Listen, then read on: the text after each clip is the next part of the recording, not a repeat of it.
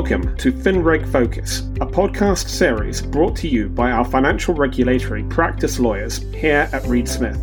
I am Tim Dolan, a partner in Reed Smith's financial regulatory team. The regulatory landscape in which financial market participants operate is constantly evolving. We hope that you find our commentary on how you and your organisation can best prepare to comply with the changing regulatory rules and regulations useful and insightful. If you have any questions about the topics discussed on this podcast, please do not hesitate to contact our speakers. So with that, let's get started. Hello and welcome back to this episode of the FinReg Focus series. Today we're revisiting a topic that we last talked about in January of this year. You're listening to Doug Cherry at the moment, and I'm joined today by my colleague Mark Pring, and you'll hear from him in just a little bit. We're already back now by popular demand, or perhaps more likely in the wake of the Supreme Court's decision in respect of the FCA's test case in relation to a number of policies which in principle provided business interruption or BI insurance cover. The financial impact, obviously, of COVID-19 on businesses continues. While many of us are looking to the future, others of us are also determined to pursue insurance claims arising out of BI losses suffered during the pandemic and the crisis surrounding it. So, one of the key things we want to look at today is whether the Supreme Court's decision and the FCA's response has assisted those people with such claims in their cause. And to unpack that, we're going to look both at the legal issues and the regulatory ones. So, first off, the role of the regulator, the FCA. So in the previous podcast, we touched on the role of the FCA, and I think it just bears repeating that as regards the BI issue, the FCA has been a very interventionist regulator. That obviously is fairly unusual for us here in the UK.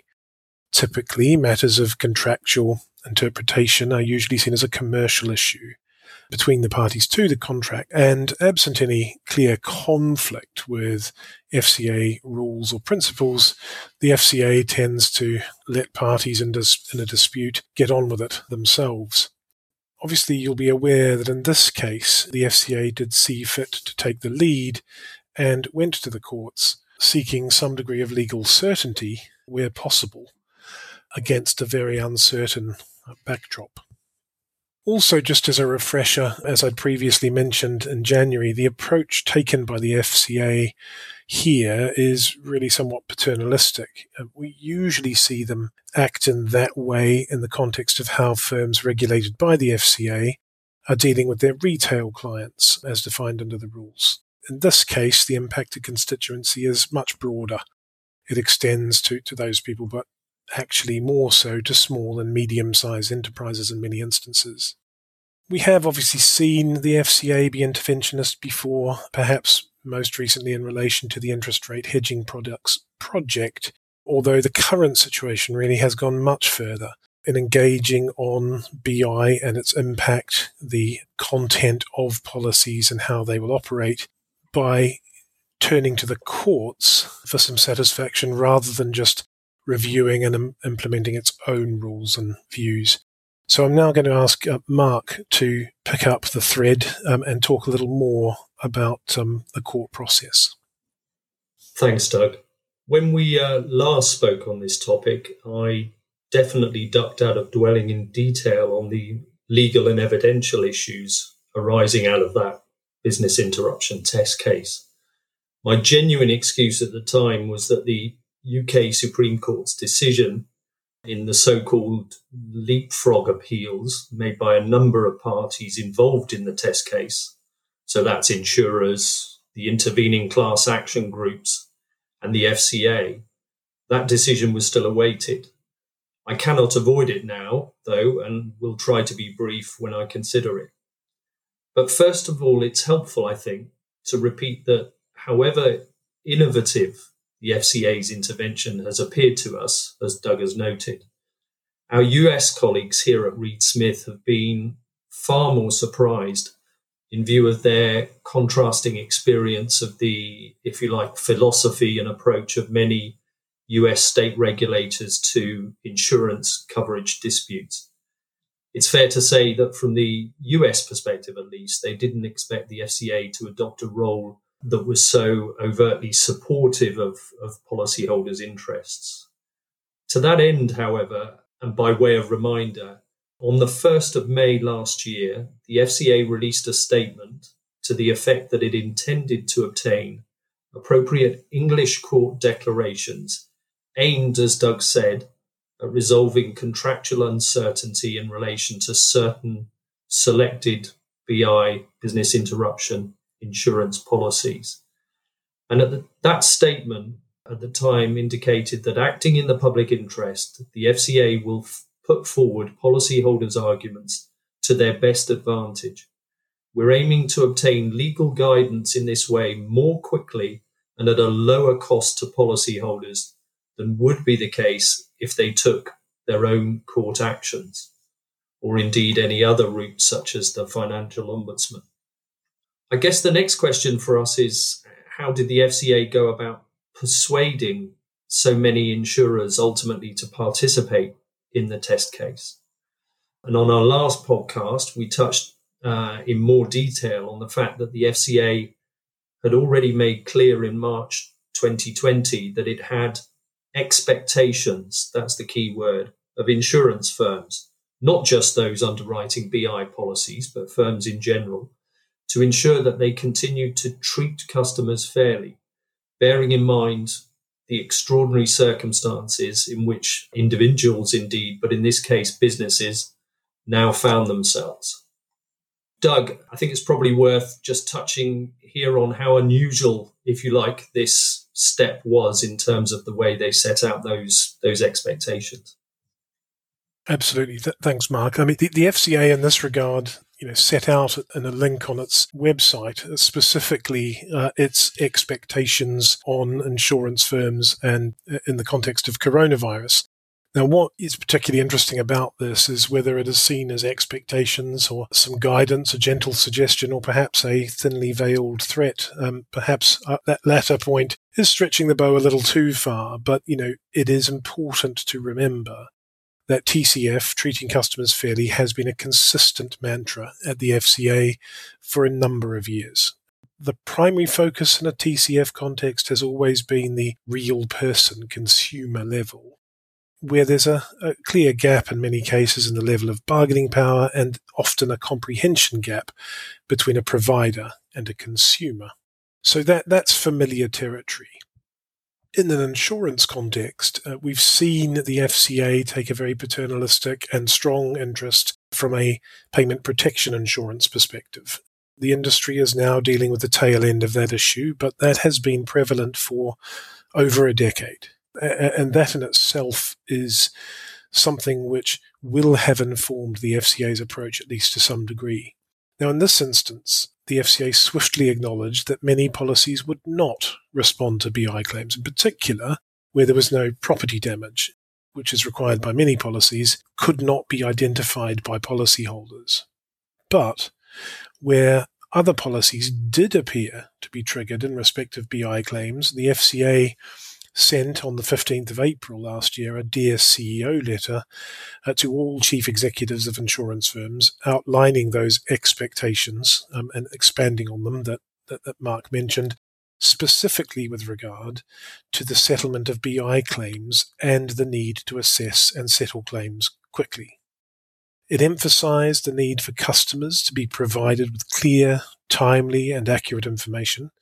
It also sought copies of relevant policy wording from insurers to be provided to the FCA. It also went on to talk about and state that it expected firms that only had arguments in relation to part of a BI claim either to make an interim payment covering the balance or, if not, explain to the FCA the grounds for withholding such a payment, together with a statement of why the firm believed that not paying was nonetheless a fair outcome for its customers. Quite a challenging proposition in the face of a regulator that was clearly looking to adopt a paternalistic and interventionist type approach. And of course, it then gently added to further persuade, cajole, or prompt compliance that, in its view, your firm's decision is likely to inform our assessment of its culture. Culture, there's a word that is all-pervasive in the regulatory world now. It's the overriding consideration of the FCA. Everything is viewed through that lens by it to one degree or another. Senior managers of regulated firms are assessed at an individual level on their approach to it, and the governance and operation of the firm is measured against it. All firms are expected to have the right culture. An undefined term, and one that it can be difficult to work into the business and understand, but important nonetheless. Alongside the reference to culture, the FCA is very much wedded to the duty of firms to ensure fairness, again, though, without precisely defining what that means. This, of course, then leaves regulated firms and insurers in this context to their own determination of fairness and application, which necessarily sees variation in an individual firm's understanding of what is fair. So, thinking about those concepts and bearing those in mind, in this case, the BI issues fell to be addressed in the courts through an expedited process. And again, I'm going to hand back over to Mark, who's going to talk to us a little more about that process. Thanks very much, Doug. So let's have a look at how this philosophy, if you like, this approach of the FCA translated into action. How did the expedited test case get up and running?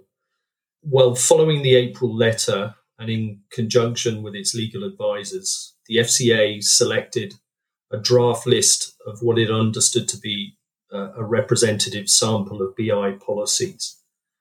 And then following a short consultation period with the markets, so with insurers and brokers and other risk intermediaries, in early July 2020, a final list of the sample policies and the relevant insurers who had agreed to participate, in the FCA's words, in the proposed proceedings was published. At a case management conference held on 16th June, so before then, Mr. Justice Butcher decided that the FCA's case raised issues of general importance to the financial markets because, as he rightly saw, the issues were relevant to widely used policy wordings. So the judge ordered that what we refer to as the financial markets test case scheme should apply to the FCA's claim and gave directions for an expedited trial, i.e. a process that was very much accelerated as compared to normal litigation. And that trial would be held before both him and a Court of Appeal judge, Lord Justice Flo, with a view to commencing on the 20th of July. So everything was accelerated as a result of that finding that the financial markets test case scheme should apply. So what was the approach of the courts in due course? We've spoken previously about this. The first judgment of Mr. Justice Butcher and Lord Justice Flo was handed down on the 15th of September last year.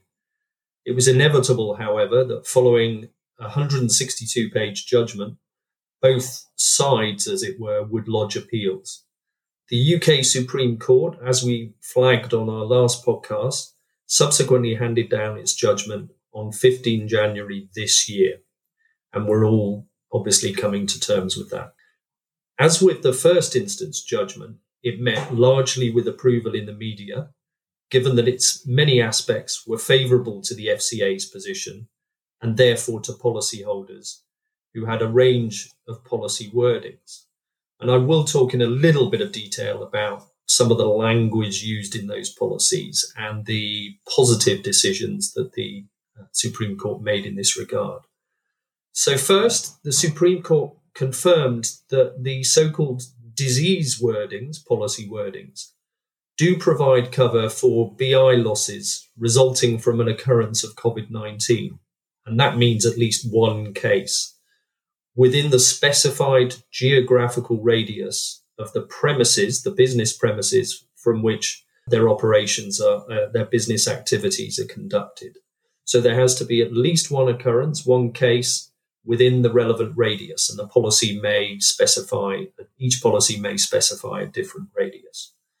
Secondly, while the Supreme Court confirmed that there must be an inability, the usual language used, to use the premises rather than something seen as a lesser factor such as impairment or hindrance of use, for so-called prevention of access or hybrid policies to be triggered, an inability can be satisfied, the court found, where a policyholder is unable to use the premises for a particular business activity, or is unable to use a discrete or particular part of its premises for business activities.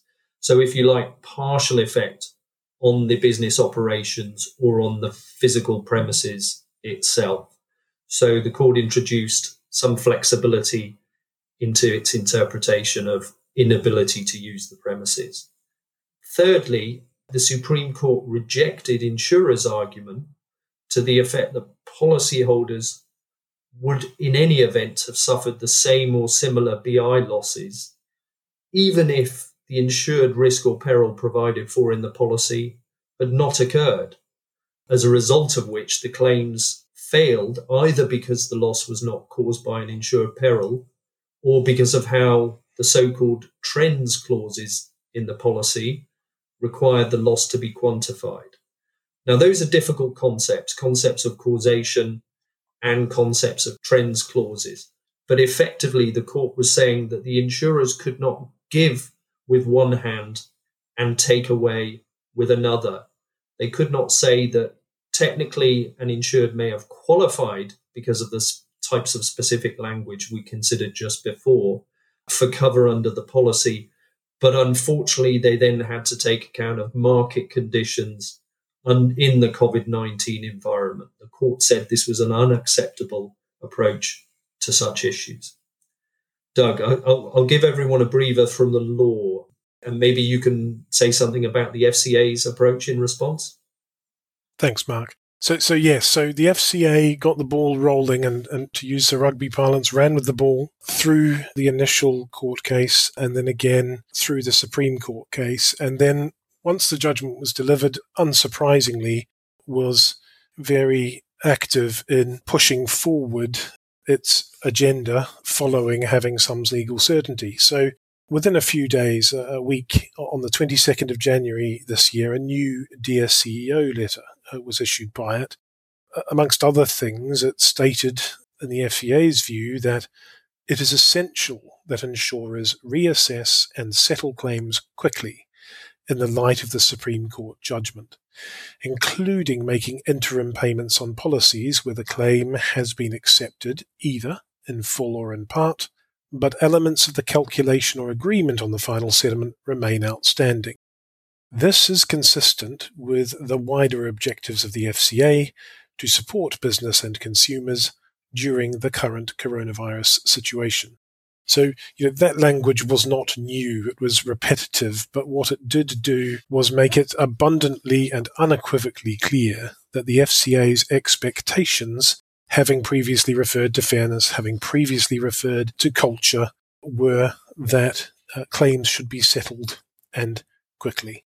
The FCA, helpfully, has also provided policyholders and their advisors with a range of practical tools on its website. And that can be found on the FCA website. I'm going to read this one out because it is worth having a look. It's an interesting and very helpful summary. So that's found at www.fca.org.uk/firms/business interruption insurance with a dash between business interruption and insurance. That site assists with, for instance, checking whether the policy matches those considered by the courts or similar. And it also assists in establishing the presence of coronavirus and the like. A very useful resource and one which absolutely backs up the FCA's commitment to trying to provide clarity and to being policyholder focused on this issue. Just quickly, what does the future hold? Well, it's been a very interesting case for policyholders and providers alike. The interventionist nature of the action taken by the FCA, the early repeated focus on the centrality and importance of culture, the notion of fairness, illustrate that the FCA wants to put overt, direct pressure on senior management at regulated firms, insurers. The ongoing emphasis at all FCA and PRA regulated firms, insurer or otherwise, on the importance of individual accountability means that business leaders within firms need to take responsibility and will have to be able to demonstrate what steps that they themselves and indeed the firm has taken to ensure that decisions made on these policies, made on claims, are consistent with fairness and demonstrative of that culture that the FCA, as my word, not theirs, demands from those firms it regulates. So I think now, building on the FCA's piece, Mark has some practical tips to think about policies and what BI policyholders might want to do in light of the judgment issued by the Supreme Court.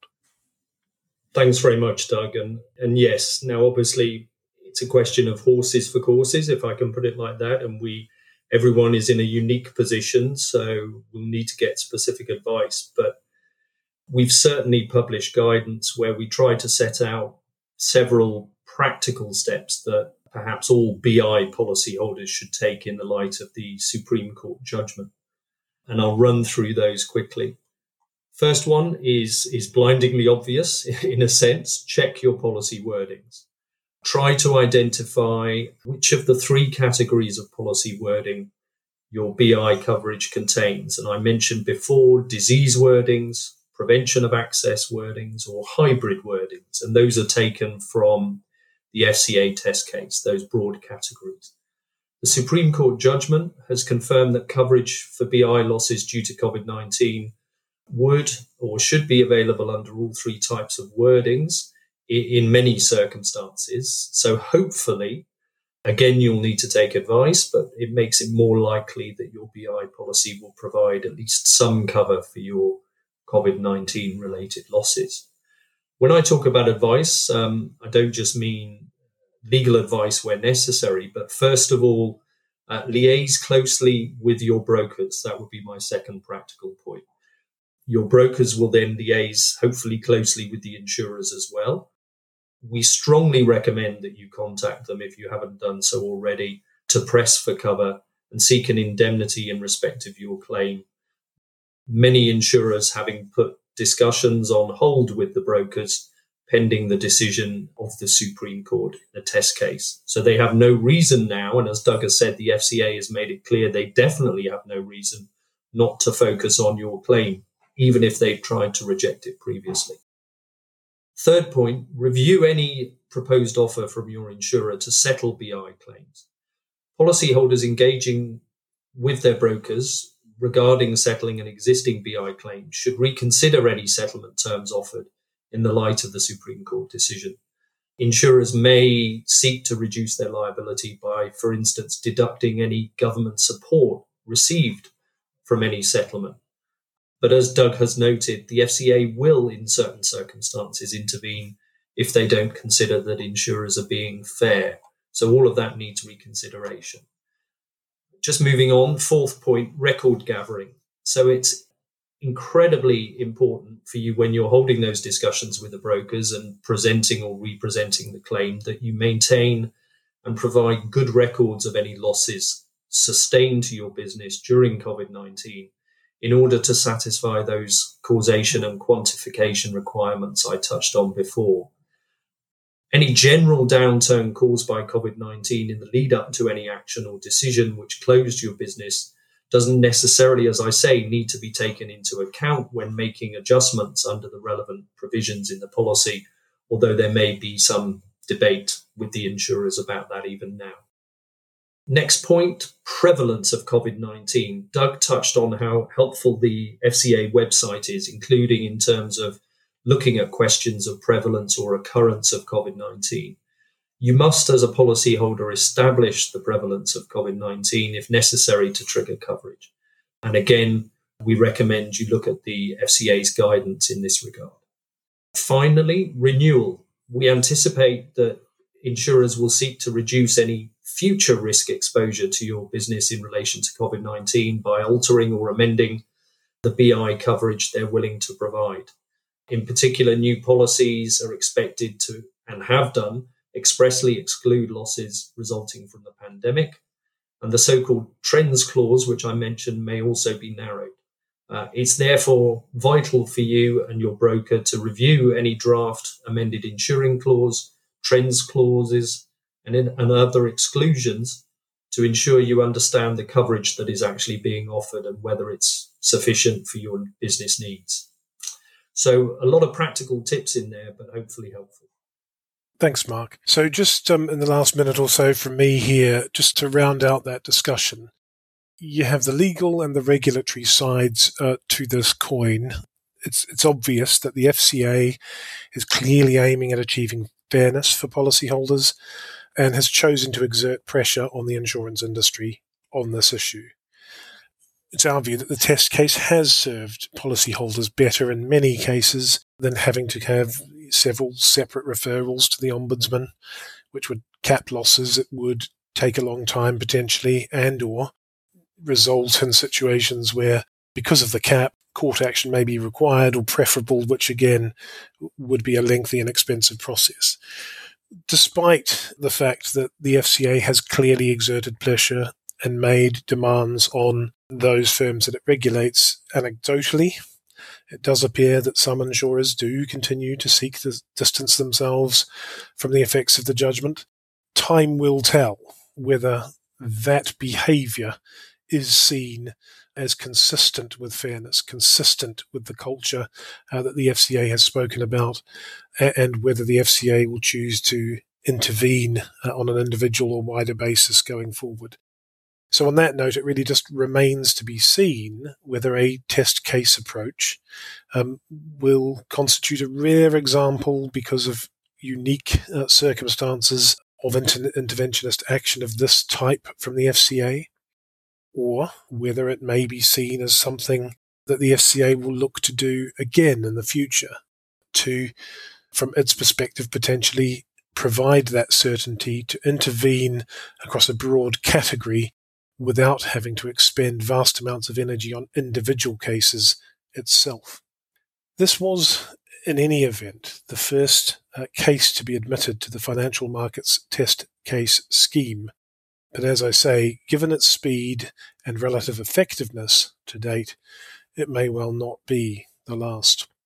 So thank you to Mark and thank you to all for everyone listening today. We do hope that you will join us again in the future to hear the next episode of FinReg Focus. Thank you all.